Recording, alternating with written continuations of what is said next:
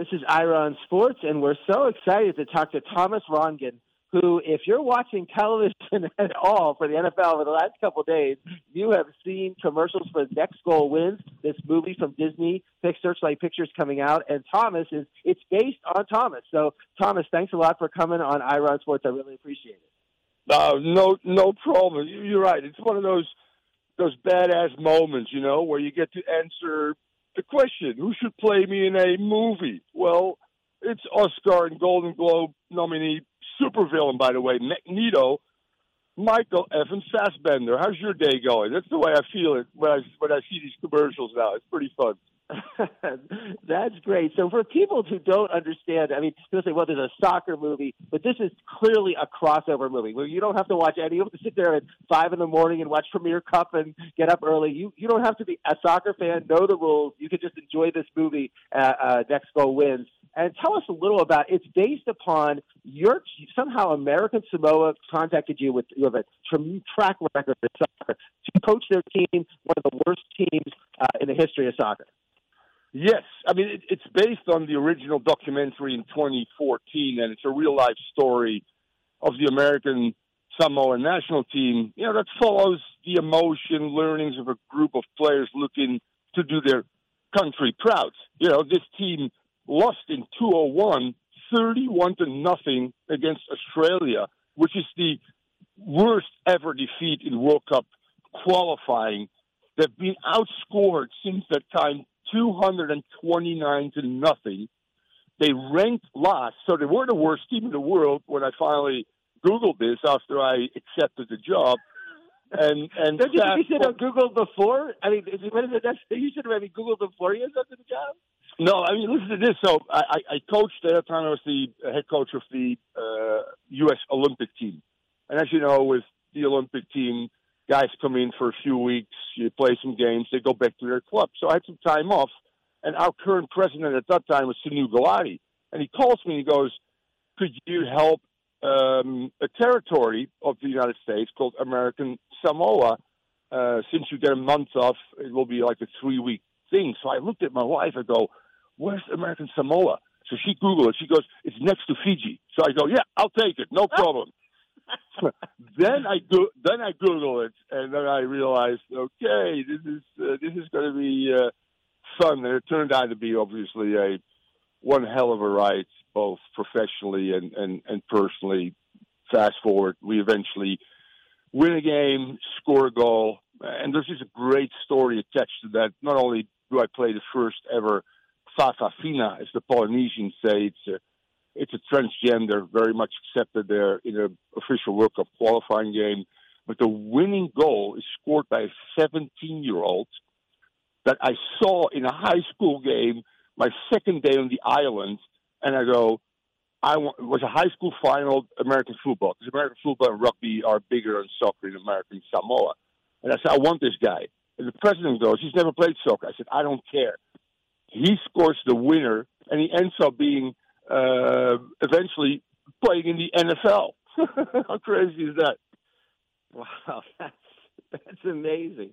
Now, did you soccer movies are popular. I have to say, I'm going to miss it. My favorite Will Ferrell movie is Kicking and Screaming. I love it. Now, I'm not the only person out there who says that's the favorite Will Ferrell movie, but I love Kicking and Screaming, and I suggest everybody watch Kicking and Screaming. Then there's Ted Lasso, and there's some other soccer movies. So have you seen, what is your favorite? Before, of course, Next Goal Wins is your favorite soccer movie. Besides that, what has been your favorite soccer movie? Oh, my God. I got to go with Bend It Like Beckham. There was one other one, I can't even remember the name now, that played during the war with Stallone and quite a few. I remember that one. Yeah, that was awesome. That was a good one. Yeah. But no, I'll go the corny side, since I call all the Inter Miami games, and I've now become pretty friendly with Beckham since he stops by our pregame show once in a while, and has been very good with that. I'll go with Bend It Like Beckham, although we all got to admit Ted Lasso is pretty darn good. It's not a movie, but and this one is a little bit like, think of Ted Lasso meets Cool Runnings by the way of the Mighty Ducks, with Waititi's distinctive brand of humor, you know. So that's pretty cool. Now, you were involved, like when they were making the movie, how were you involved? Did they have you on set? Did you take consultations?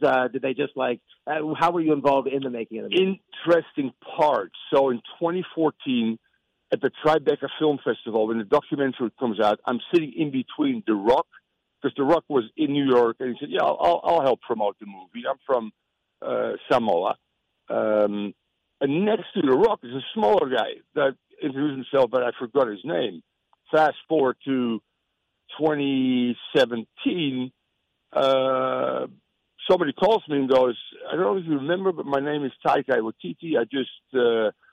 I'm doing a Thor movie for Disney and Searchlight, but I want to go back to my Polynesian roots because he's from New Zealand. And I go, I wanted Russell Crowe to play you, but and he's my best friend, but he's overweight, so there's no way you can do that. So I picked Michael Fassbender. And I was supposed to go to Hawaii where they did the shooting, but 2 days before that, he calls me and goes, Michael Fassbender is so focused, has done so much research, he doesn't want to be thrown off. And I respect that, you know. I don't know how actors prepare, so I didn't go. By the way, I've never spoken or seen or met Michael Fassbender because he wasn't allowed, because of the strike, to go to two big festivals, Berlin and the Toronto International Film Festival. So I've never met the guy that's playing me, quite frankly, and will not probably for a long time. So that's pretty remarkable as well in itself. It's crazy. You do the story. He actually plays you in a movie. You don't talk to him, but now that he's, because of the strike, isn't able to promote it, you're the one out there doing all the promotions for the movie. So it's like you guys are tag teaming this whole thing. It's pretty cool. That's great. Yeah, it is great. Yeah. And I'll tell you what, you know, we're going to go back to in terms of the soccer. We're down here in West Palm Beach and for Lauderdale and Broward County. I listen to you guys because I love all sports. And so, you know, it is. I went to the Inter Miami match, one of the matches this year. The excitement, DRP's Pink Stadium, everything about it is great. It was my first soccer match, I have to admit, you know, to go to it. But just the excitement, the fact that people, I said on my show, it was a Saturday night, I was at a club in Palm Beach, and everyone was like cheering at this club just watching one of the Inter Miami matches. It's really taken over Messi mania of South Florida. Unbelievable. And I go back to the Pele NASL era when I came to this country in the mid-'70s. And Pele put soccer on the map. Fast forward maybe to the 94 World Cup, which is a big watershed moment as well. The start of MLS in 1996, where I was part of, as the head coach of one of the teams. I coached 4 teams in MLS and was fortunate enough to win a trophy as well. You then talk about David Beckham and the designated player rule that allowed now Messi and company to be part of Inter Miami. And I knew it was big, but it dwarfs Pele, Beckham, the World Cup by a long shot. You're right. It's just incredible what Messi has done for the game. In general, the first active player in MLS to win a Ballon d'Or, which is insane in itself. And yes, I can't wait to do. Actually, they're playing the game on Friday before he leaves to play 2 big World Cup qualifying games. One is against Brazil. They're to qualify for the next World Cup. So we'll give him a nice farewell on Friday. But you're right, the impact that he has in South Florida. The jerseys I see now, not just Messi, but Busquets, Alba, potentially Luis Suarez might come as well. So it's all good in South Florida. We've become, Ira, the sports city in the world. You look at the Heat, you look at the Panthers, you look at some of the college teams who went to the Final Four and finals. You look at Inter Miami right now. We're kicking butt, dude. The whole world is looking at South Florida. So you're the radio broadcaster for Inter Miami. You're there, and Messi comes. That announcement comes in the middle of the season. You have to be surprised about how he just just embraced the team. I mean, he didn't start at the beginning of the season. There was no training camp. He just comes in, and suddenly the team, it's almost like your movie, Next Goal Wins. It turns the whole team around, starts winning games, fans coming out, all that excitement. And it's really a testament to Messi's ability to not just be a great player and the talent, but also his leadership ability and his ability to put a team together. Incredible. Quick story. In 2005, I was the head coach of our under-20 men's national team, and we qualified for the World Cup in the Netherlands. And our first game is against Argentina. And we're up 1-0. And in the second half, here is Lionel Messi making his first appearance as a 17-year-old for the Argentinian. We win the game. So I could say I've coached against Messi and we beat him 1-0, which is true. We lose in the round of 16 against Italy. They go on to win the tournament. He becomes the Golden Boot winner. And now fast forward to now, and yes, he showed, you knew he was special. But what he's done over time, Ira, you're right, the greatest players in the world make other players and teams better. And he's such a great guy as well. He's a team guy. And he could be an asshole because he's the all-time best, but he's not. Just being able to win our first trophy, travel with the team to Nashville, and for him to give the armband back to DeAndre Yedlin, who'd given that to Messi in his first game and said, "You are our captain." Those are little things that not a lot of big-time players would do, and there's quite a few players, including Robert Taylor, that have benefited from Messi's presence. You're right. He's a winner, the most accomplished guy in terms of winning trophies. And he'll win more here with Inter Miami, who should be, by far, going into next year, the MLS favorite and the team to beat. Is there any way to do something in terms of the leaving? It's hard to follow the schedule. It's hard to follow. I mean, I'm someone it's like Patrick Mahomes doesn't leave the Chiefs to go play for something we don't miss it in a game. Is there something MLS can do to just pause their season so when they lose their players, they're not missing any games? I know this is the history of soccer. I know it goes on, but from an American perspective, we just don't see our star players just leaving not their teams. I mean, LeBron James doesn't leave the Lakers to go play another game. He's always, unless he's hurt, he's playing the game. So is there a way they could fix that next year? Two things that will happen, Ira, due to Messi. One, the purse strings will open up a little bit.